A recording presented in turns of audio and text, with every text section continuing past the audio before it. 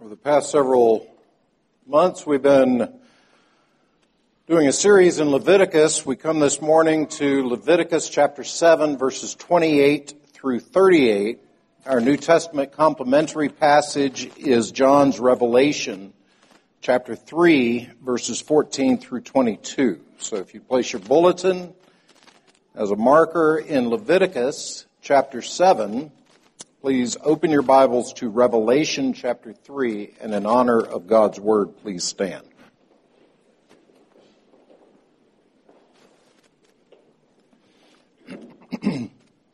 Revelation chapter 3, beginning in verse 14, hear God's Word. To the angel of the church in Laodicea write the words of the Amen, the faithful and true witness, the beginning of God's creation. I know your works. You are neither hot nor cold. Would that you were either cold or hot. So because you are lukewarm and neither hot nor cold, I will spit you out of my mouth. For you say, I am rich, I have prospered, and I need nothing, not realizing that you are wretched, pitiable, poor, blind, and naked. I counsel you to buy from me gold refined by fire, so that you may be rich, and white garments, so that you may clothe yourself, and the shame of your nakedness may not be seen, and salve to anoint your eyes, so that you may see. Those whom I love, I reprove and discipline, so be zealous and repent. Behold, I stand at the door and knock.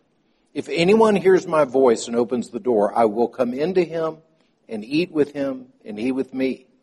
The one who conquers, I will grant him to sit with me on my throne, as I also conquered and sat down with my Father on his throne. He who has an ear, let him hear what the Spirit says to the churches. As far as the reading of God's Word, please turn to Leviticus chapter 7, beginning in verse 28 and continuing in the reading of God's Word. The Lord spoke to Moses, saying, Speak to the people of Israel, saying, Whoever offers the sacrifice of his peace offerings to the Lord shall bring his offering to the Lord from the sacrifice of his peace offerings. His own hands shall bring the Lord's food offerings. He shall bring the fat with the breast, that the breast may be waved as a wave offering before the Lord. The priest shall burn the fat on the altar, but the breast shall be for Aaron and his sons. And the right thigh you shall give to the priest as a contribution from the sacrifice of your peace offerings. Whoever among the sons of Aaron offers the blood of the peace offerings and the fat shall have the right thigh for a portion. For the breast that is waved and the thigh that is contributed, I have taken from the people of Israel out of the sacrifices of their peace offerings, and have given them to Aaron the priest and to his sons as a perpetual due from the people of Israel.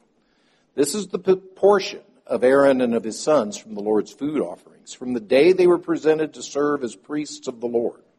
The Lord commanded this to be given them by the people of Israel, from the day that he anointed them.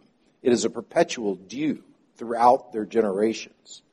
This is the law of the burnt offering, of the grain offering, of the sin offering, of the guilt offering, of the ordination offering, and of the peace offering, which the Lord commanded Moses on Mount Sinai on the day that he commanded the people of Israel to bring their offerings to the Lord in the wilderness of Sinai.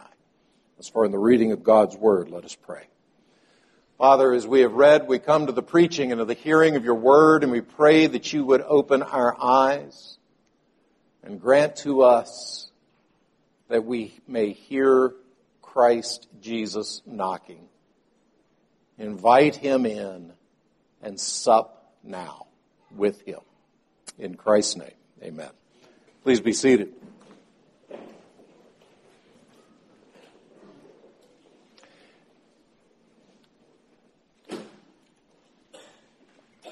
So there's a famous line from a famous play, which many of you will immediately be able to pinpoint.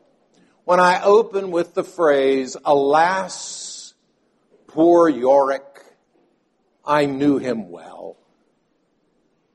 And if you're familiar with Shakespeare, and if you're familiar with the play Hamlet, then you'll know that ever since that actor who first played Hamlet has played that part over the last 600 some odd years, Hamlet has to be standing there with a skull in his hand.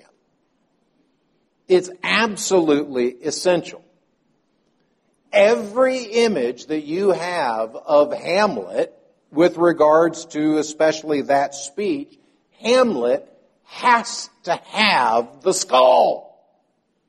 If he doesn't have the skull, the whole speech makes no sense.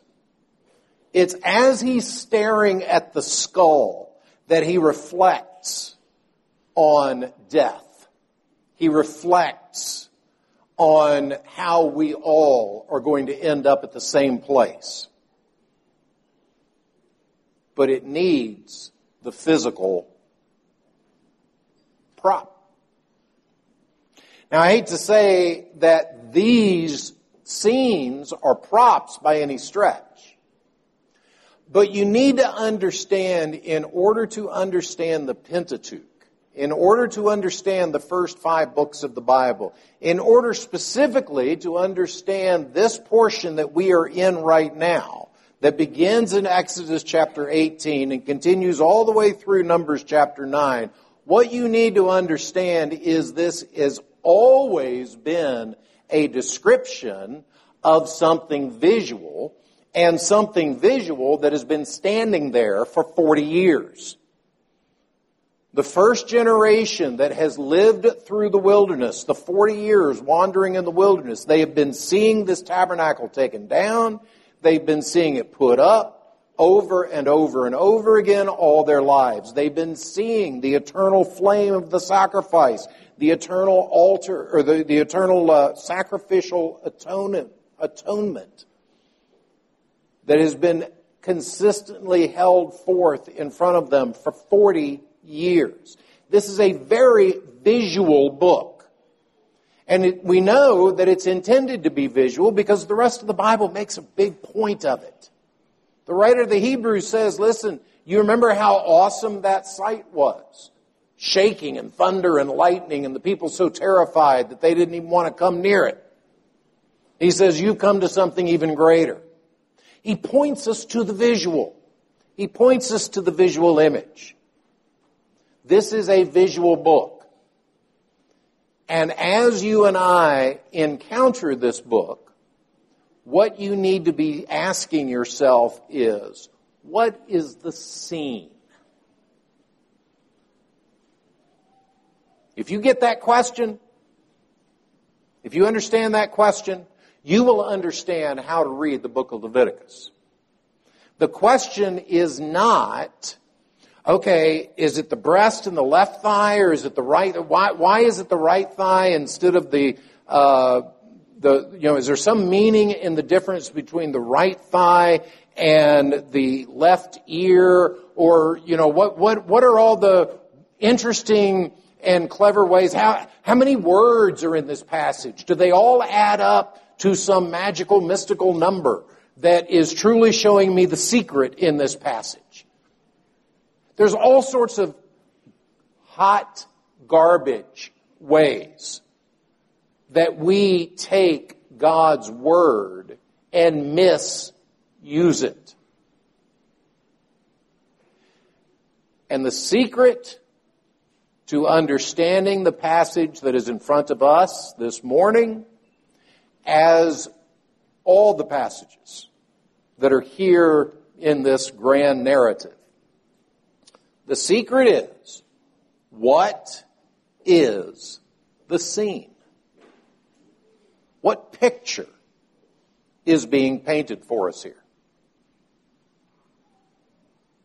And you'll see in this passage there are actually 2 things that are being painted that then comprise that scene that I want you to see. That I want you to walk away from this encounter saying, I see the picture. Because the first part of this picture shows us the promise of peace with God. And the second part of the picture shows the promise of fellowship with the priest. Peace with God and fellowship with the priest. Now, in the passage, There's a couple of markers that are here in this passage. One of them I want to draw your attention to is verse 34. But verse 34 draws our attention to something that you should have already seen just as we read the entire passage. But verse 34 says that the breast that is waved, the thigh that is contributed, I have taken from the people of Israel out of the sacrifices of their peace offerings and have given them to Aaron the priest and to his sons. Now here's the important phrase. As a perpetual due from the people of Israel. There's something about this right thigh and the breast portion that as long as the priesthood stands, is connected to the worshiper and his relationship to God and to Aaron. At the very least, I think we can say, this is important. But that perpetual nature is really hit on again in verses 37 and 38.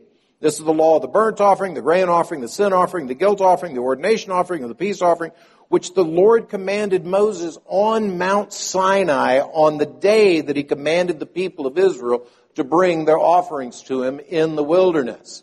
What is the point of verses 37 and 38?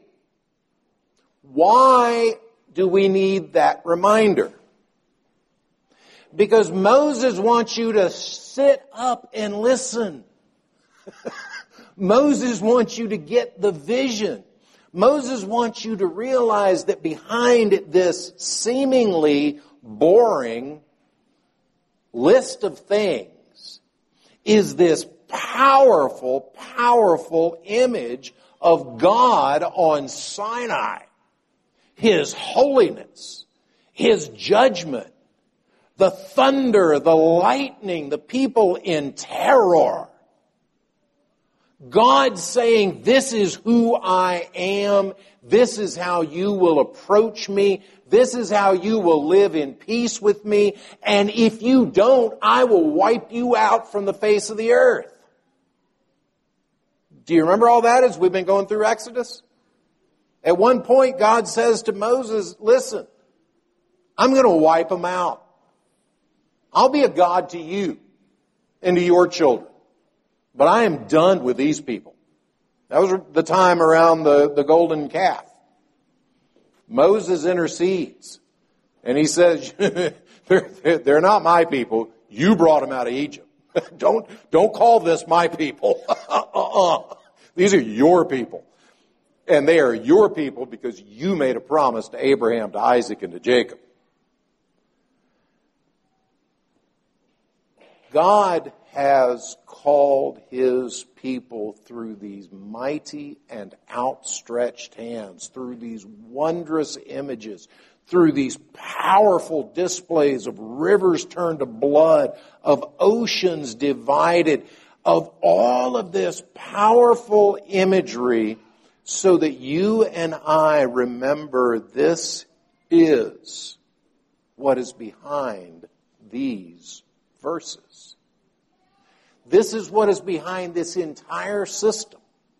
The entire sacrificial system is this holy, glorious encounter with a terrifying God.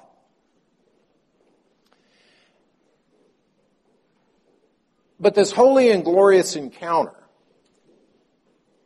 there's a phrase in here, there's a word in our passage here that we've not looked at yet. We've actually encountered it. I've been intentionally passing it over. It's not that I haven't noticed it. But if you've been reading through Leviticus, you may have heard already this deal about a wave offering, sometimes called a heave offering. You see it in verse 30 in our passage. His own hand shall bring the Lord's food offering. He shall bring the fat with the breast, that the breast may be waved as a wave offering to the Lord. Now, the reason I've waited until this is because this scene that God is painting for us here. I want you, again, you're supposed to be imagining a visual scene. The children of Israel had been looking at this. They very much had been living for 40 years. This is an explanation of what has been being played out in front of their eyeballs for 40 years. They absolutely have a visual attached to this. So come with me into the visual. Because the visual is that I, the worshiper, come to God and I bring to Him my heart and my hand and say, I'm at peace. I bring to Him my affections and my will. And I say, it's all yours. And the priest takes from me that sign, that image, that metaphor for my love for God. That breast. He takes from me, He takes from you that free will offering, where you come and say, God, I give you my heart and my will. And the priest takes it and waves it to the four corners of the earth. Waves it north and south, east and west, a visual presentation of my heart before God to all the world. This is the worshiper bringing his heart to God, bringing his will to God, saying, take me, I am yours. And God responds by saying, we're at peace. He's made peace. The blood sacrifice has opened the way. The pilgrim walking in the wilderness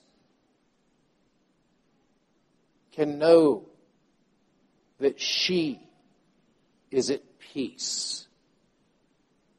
Can know that he is in the heart of God's care. Because the priest declares it. And the priest declares, as long as the priesthood remains, that this one who comes to all the world is at peace with God. What a declaration. I mean, isn't that what we desire? Isn't that how we want to navigate life? Isn't the way in which we move through life made so much more difficult by a lack of peace with God? A lack of peace either in our ethic, a lack of peace in terms of our confidence that He is ordering all things for good, a lack of peace in a million ways, but can't you honestly say that every single hang-up, every single fear, every single negative thing in your head can all be boiled down to, are you at peace? Are you at peace with God? And are you at peace with where God has placed you? Are you at peace with God? In another way of saying it, are you at peace with His providence? Because that providence, that care, that direction of God in your life often feels like exactly the opposite of good. If there's a list of the top 10 things that I think would be good for God to do in my life, I can tell you there have been a number of things that I would go, God, you're looking at the wrong list, sir. This is not the list. This that you just handed me was from my list of worst 10 things. This was not on my list, sir. What was on my list was completely different from what you handed me.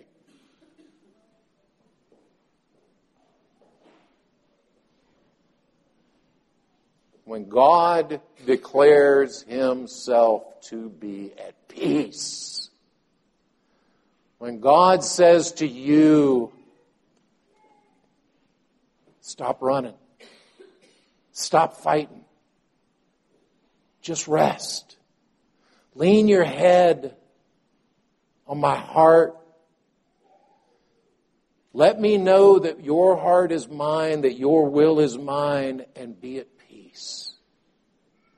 When you and I, beloved, are there, what do you think the testimony is that we give to the world? What do you think the witness is that you and I bear to the world of your profession? What do they see when they look at your face? When they look at your marriage? What do they see when they look at our congregation? Do they see a people who are at peace? Peace with God. Peace with God's providence. Peace with one another. Beloved, that's the first image that I want you to see from this passage. But the second image is one of fellowship with the priest. Because it's not enough, this image that you and I have of the priest waving the breast to the high heavens isn't enough. Now that same priest with his spotless white garments, that same priest is going to sit down with the worshiper and feast. That same priest is now going to enter into a meal. And beloved, I just think this is wild. I just think the images here are amazing. I think the scene that is being painted here of the hot, dusty traveler in the midst of the wilderness, some random guy who spoke a completely different language from me, lived in under completely different circumstances from me, and yet here this guy is with his unknown family sitting around him in the middle of the Sinai desert with a priest in white garments eating together a meal. What an image. What a picture. What a picture that God has given to describe what comes from reconciliation. You see, it's not just that God is done flicking you on the head.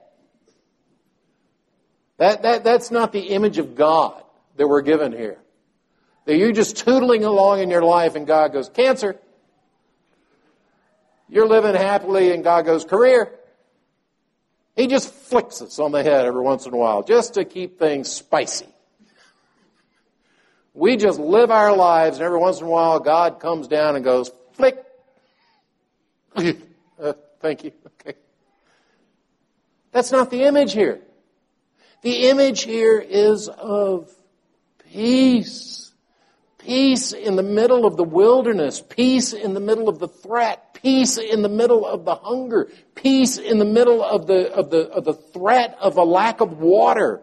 The threat from enemies. The sin, the what is in and without, the world, the flesh, and the devil.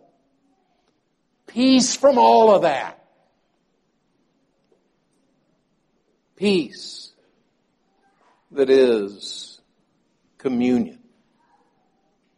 The one who brought that blood, the one who brought that fat, the one who burned it on that altar, now sits down with the worshiper and feasts. What a glorious picture.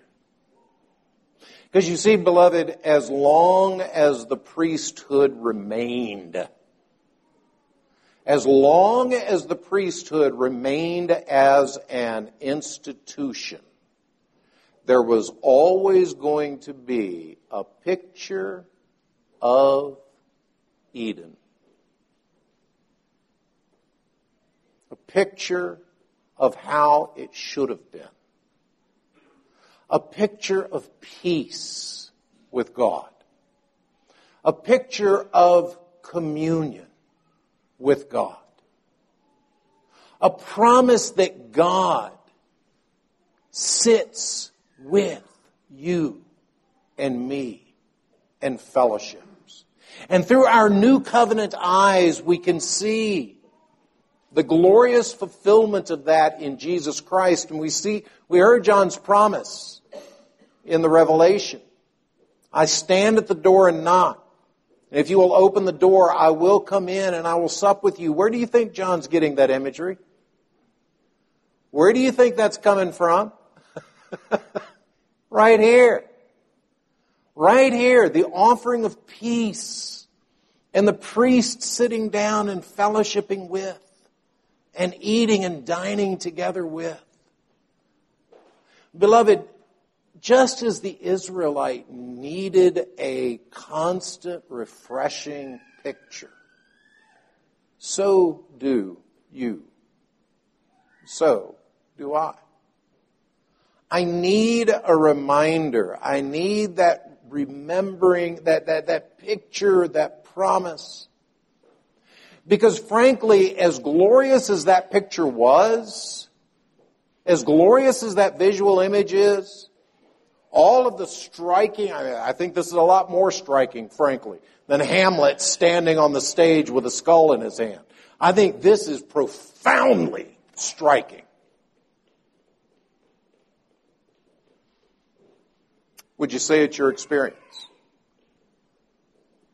Would you say that worship promotes this?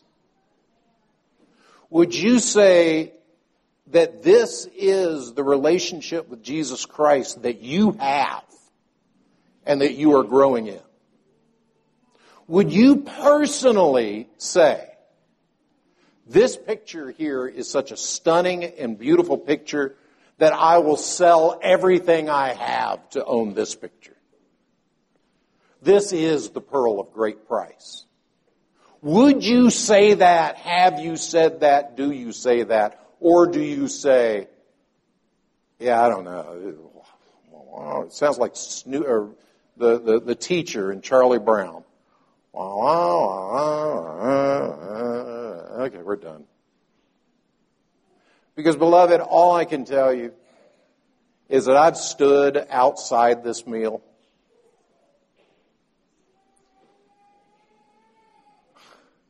I don't recommend it. I've stood outside this scene. It's horrible.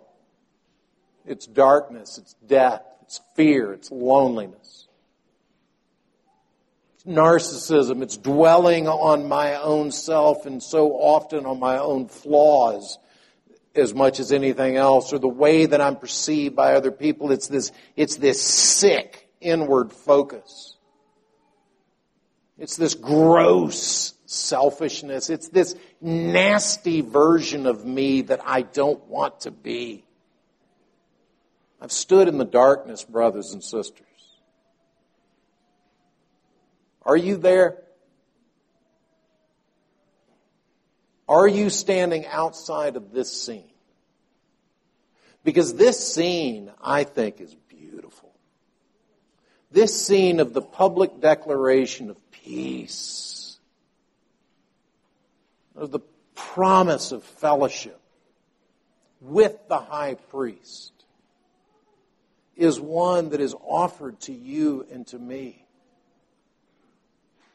Don't overcomplicate it. Let's just stick with this scene. Let's just stick with this visual.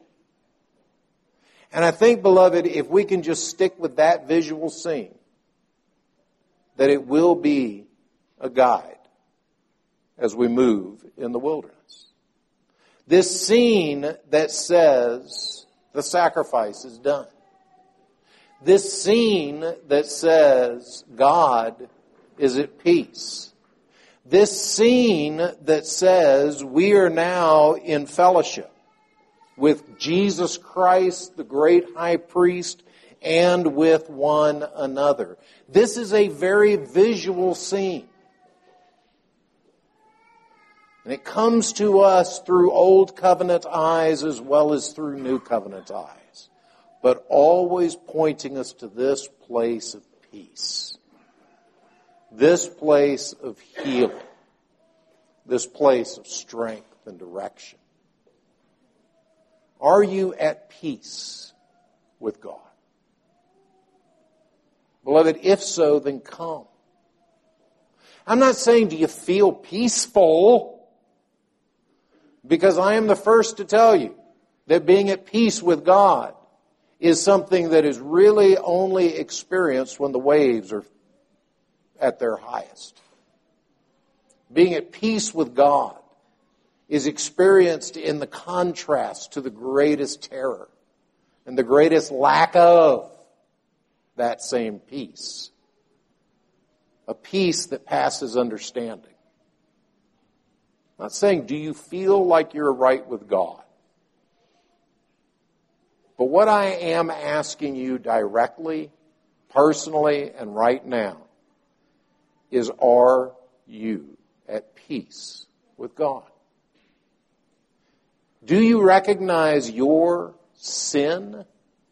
Do you see your priest? Do you see that without that sacrifice you can never have any peace now or in eternity? But that in Christ, His righteousness covering over your unrighteousness, His death so that you may live, His life so that you may die to yourself and live unto Him. His call to discipleship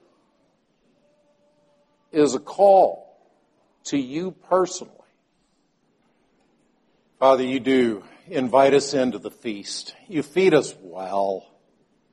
You feed our souls. You remind us of who we are, who you are, and where we are. And Father, we pray that you would send us forth with your blessing, that you would send us out in the strength and the joy of our salvation, that this week we may bear testimony to the world around us that we are at peace and that you feast with us. We pray in Christ's name. Amen.